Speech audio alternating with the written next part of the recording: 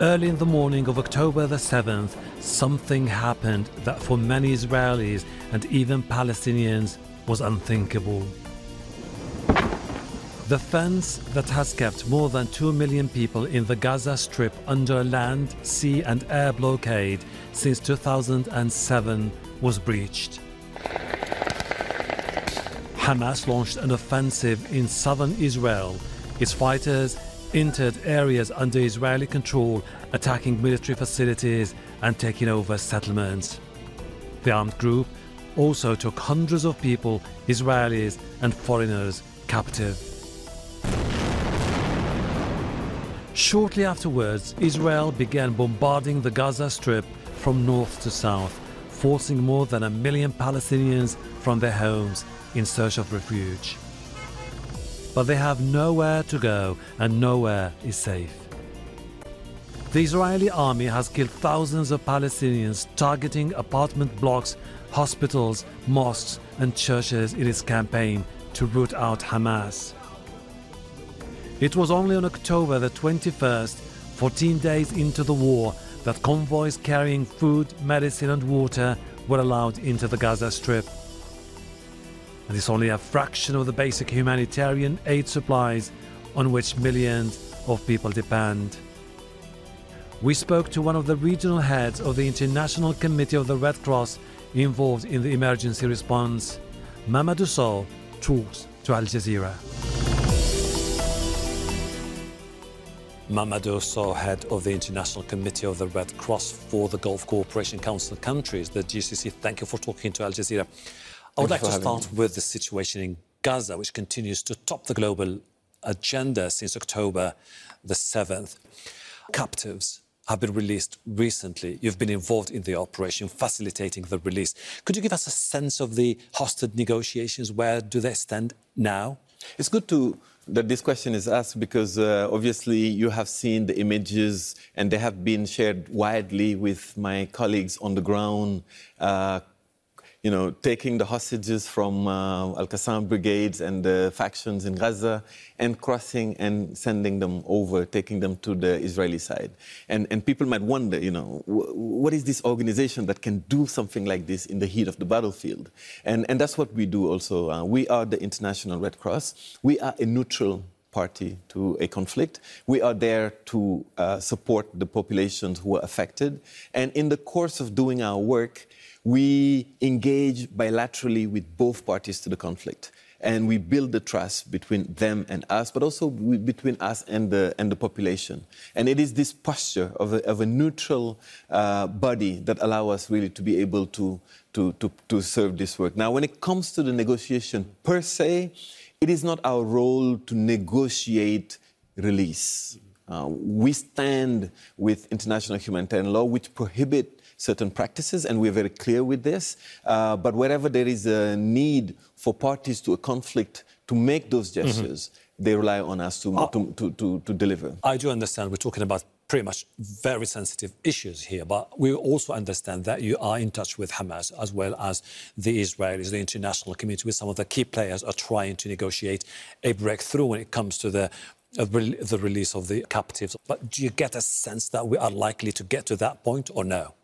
Well, our hope as the International Committee of the Red Cross is that the families who have been separated and who are desperately waiting to be reunited with their loved ones are given the chance to be reunited with their loved ones. And this is very important, I've worked in many countries, including in Gaza, and when people are separated from their loved ones as a result of an armed conflict, what stays with them is a hole that cannot be filled.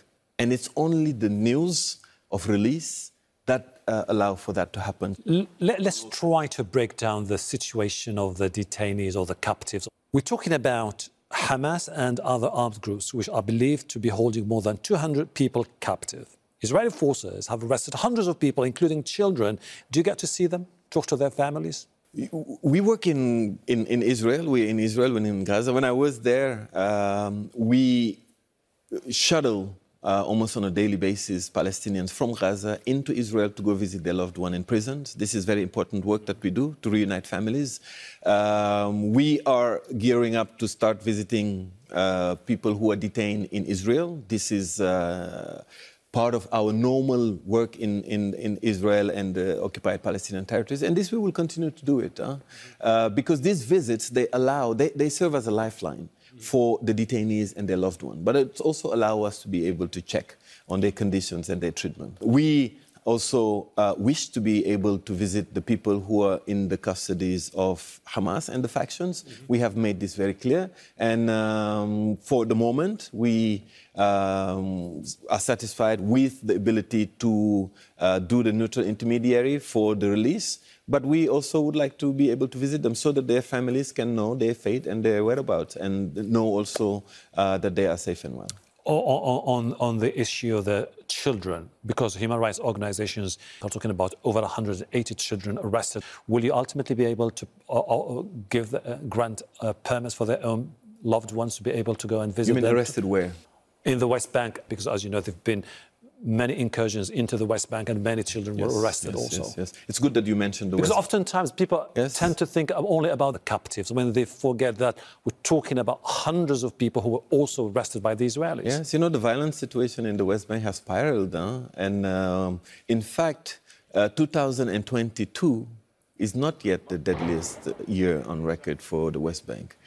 This year has surpassed the number of casualties that we've recorded on the West Bank. So we are concerned by the escalation in the West Bank, and we hope that the preservation of life will also be paramount. What happens to the US nationals and the citizens and foreign nationals still stranded in Gaza and not able to cross into Egypt?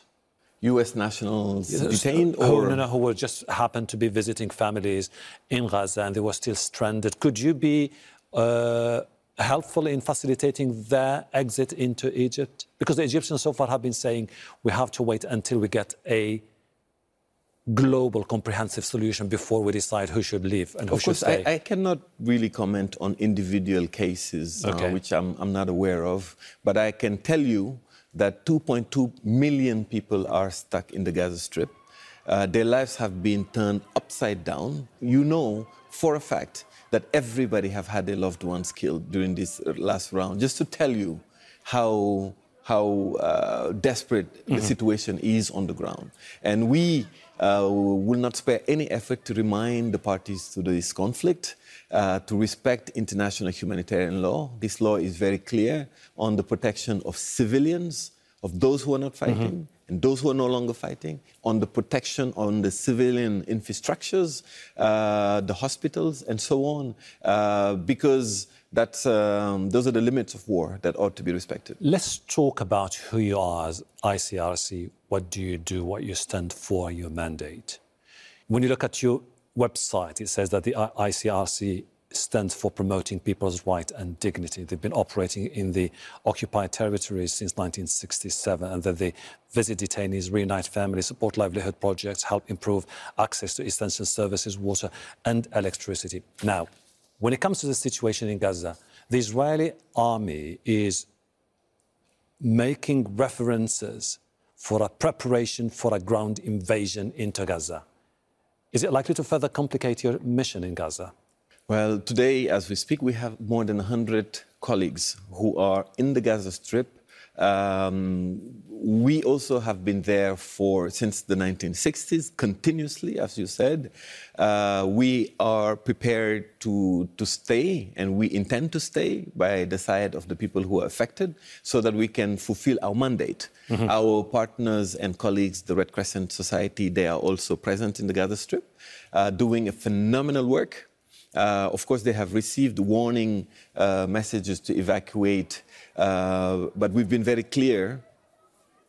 Hospitals are protected under international humanitarian law. Their mandate is to serve people, and they need to be allowed to do that work. And I was quite moved when I saw my team, our colleagues on the ground. They went to meet our brothers and sisters from the Red Crescent, and they stood in front of their hospitals. You know, when I last was in Jazeera, I said to your colleagues that I wish we could shield all the hospitals in Gaza with our bodies and our flesh. But obviously we can't. It's the Lord that shields them. But when I saw my colleagues standing in front of Al-Quds hospitals, I was quite proud of them. And some of those colleagues have been killed in airstrikes. 4 of them have been killed. One colleague of Maganev Dadam also have been killed. And you know, whenever we lose one person on the heat of the conflict, something in us dies with it, you know. Since you've mentioned the humanitarian situation, the flow of humanitarian aid through Rafah crossing is below expectations and people are frustrated. Why is aid so restricted as we speak? Well, let's take it apart. So first of all, we welcome the agreement to start bringing in direly needed supplies.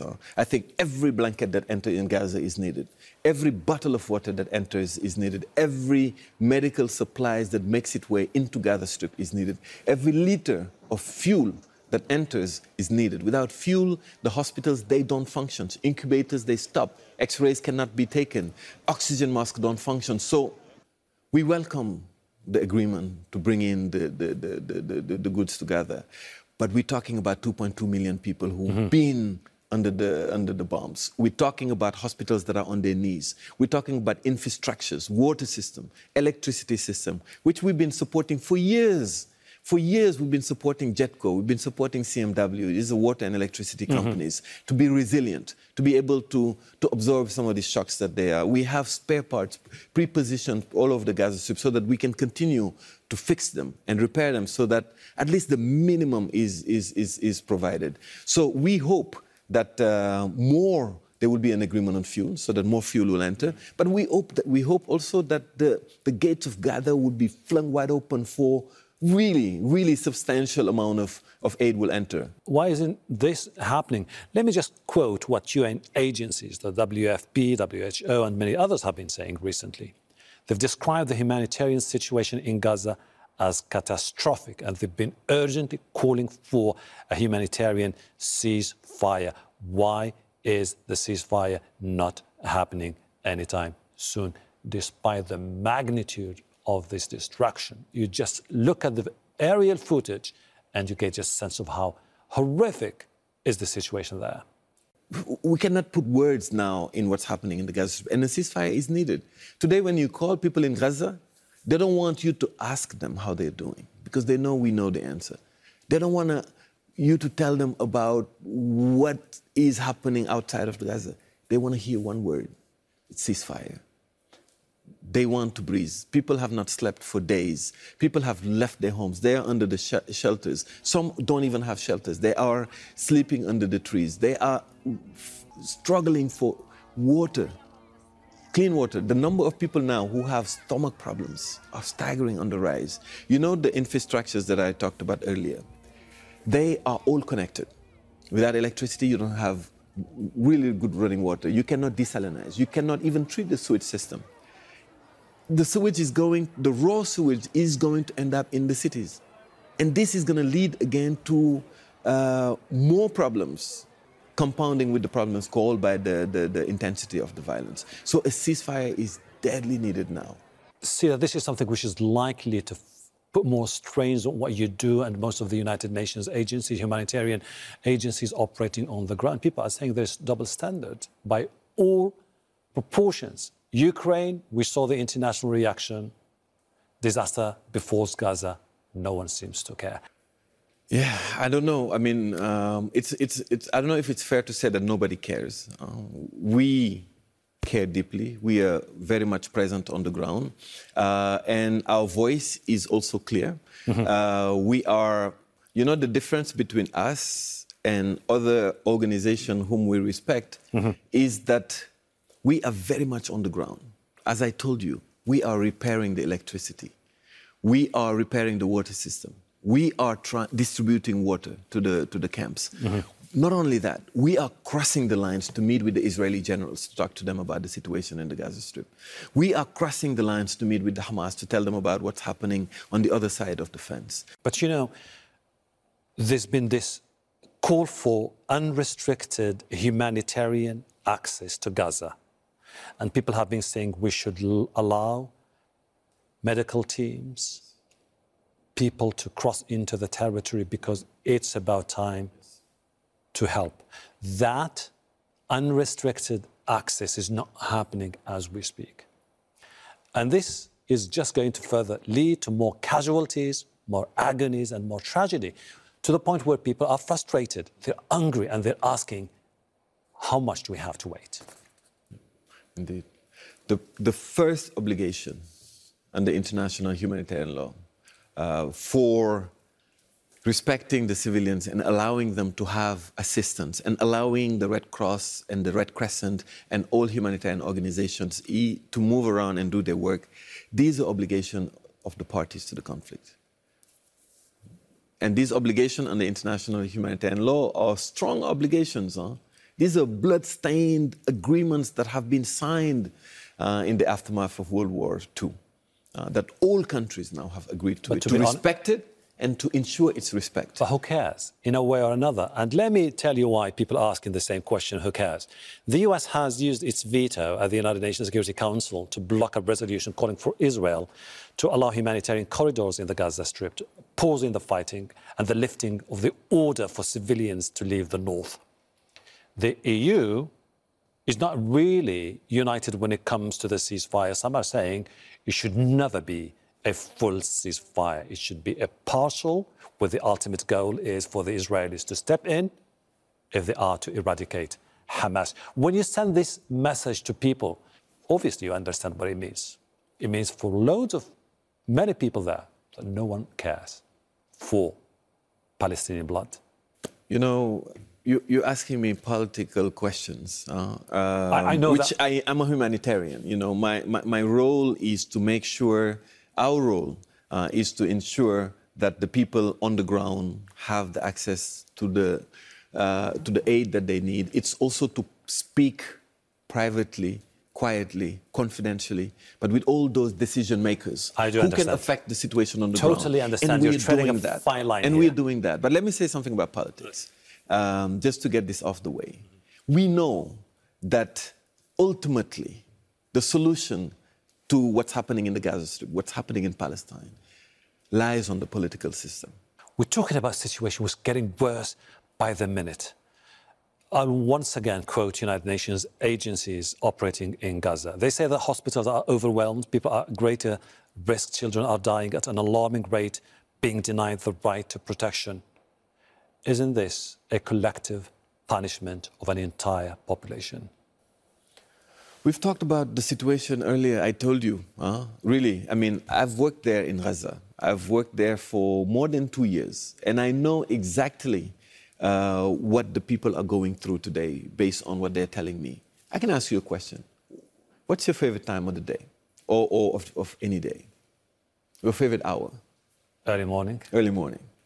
In Gaza, people's worst time of the day is sunset. Because when the sun goes down, the bombs start raining down over people's heads. So to be today in Gaza, to be there is, as they told me, it's to live with the fear that your life can end in a split of a second. That everything that you care for, your family, the business that you build from your life savings, your home, can be gone in a split of a second. And it has been going on for many times. I think it must come a time when the world will just pause and accept that there might be such a thing as being too late, and really address the situation of the people in Gaza with a sense of fierce urgency. I think now is the time to also consider what the people are going, because now we are talking about this crisis. I can list many other crises before. Protective edge was here, summer rains, and many more, cast leads. And every round of escalations leave the people in Gaza worse off than they were before. Talking about that sense of emergency and urgency, the injured and the babies require immediate aid. Given the situation which has been evolving with no indications of a potential ceasefire, are you contemplating different options, such as moving people into the Egyptian side with makeshift hospitals and clinics to provide aid for those who need it? No, I mean, the ICRC is not moving nobody. I mean, let's be very clear about this. What the law says, that people, even the order by Israel to evacuate, to ask people to evacuate from the north, this we were very clear that this is against international humanitarian law, because you cannot ask hundreds of thousands of people to move from their homes without the provision of any basic necessities that they need to survive. And this is within the Gaza Strip. And I don't even know if people realize what it means to have 2.4 million, 2.2 million people in a small strip like this. I even smile sometimes when people talk about the north and the south of Gaza. All of it is densely populated, you know? So we're very clear on the movement of people within the Gaza Strip. Now, the ICRC has been very clear over the years about the protection needs of the Palestinians, which are very clear. And we have also been very clear on the obligation of the State of Israel vis-a-vis the Palestinians. And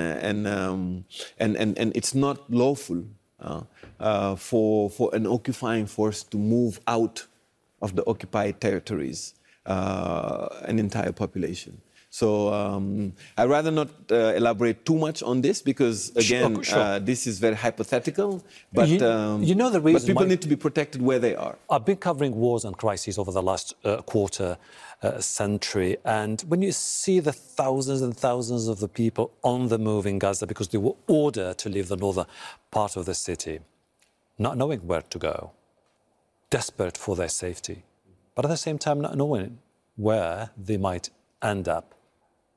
And the international community is doing nothing as we speak to provide them with alternatives.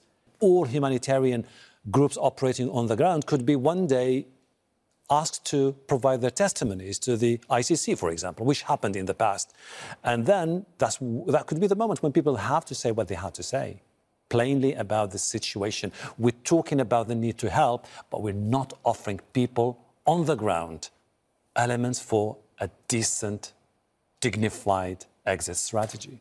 And this is the problem when it comes to Gaza. And I think this is something that could potentially further complicate your task. I do understand you don't want to talk about many of these issues, but give me a sense of how do you see Gaza in the upcoming days, in the absence of a political solution? Because you'll end up being trapped there. You'll end up being the one who has to handle the situation there. Let me tell you something today. I think it's rare to see a war that has been this televised. I think on a daily basis or by minutes, we receive live images of what's happening in the Gaza Strip. But when you talk to Palestinians, they don't even feel that people see them. They don't feel that people hear them. They feel the weight of how dehumanized they have been, how dehumanized their pain has been. And this is a big problem. And they're not numbers. They are flesh and blood human beings. You know, we said it very clearly. What happened to the south of Israel, the level of violence that was unleashed there is absolutely beyond comprehension. But for us, nothing, absolutely nothing can justify an unregulated destruction of Gaza Strip. And definitely would like also to take the opportunity to commend the work of all your colleagues, all the humanitarian organizations courageously operating under the extremely difficult situation in Gaza. Mamadou Sow, head of the International Committee of the Red Cross for the Gulf Cooperation Council countries, the GCC, thank you for talking to Al Jazeera. Thank you for having us. I really appreciate your time. Thank you.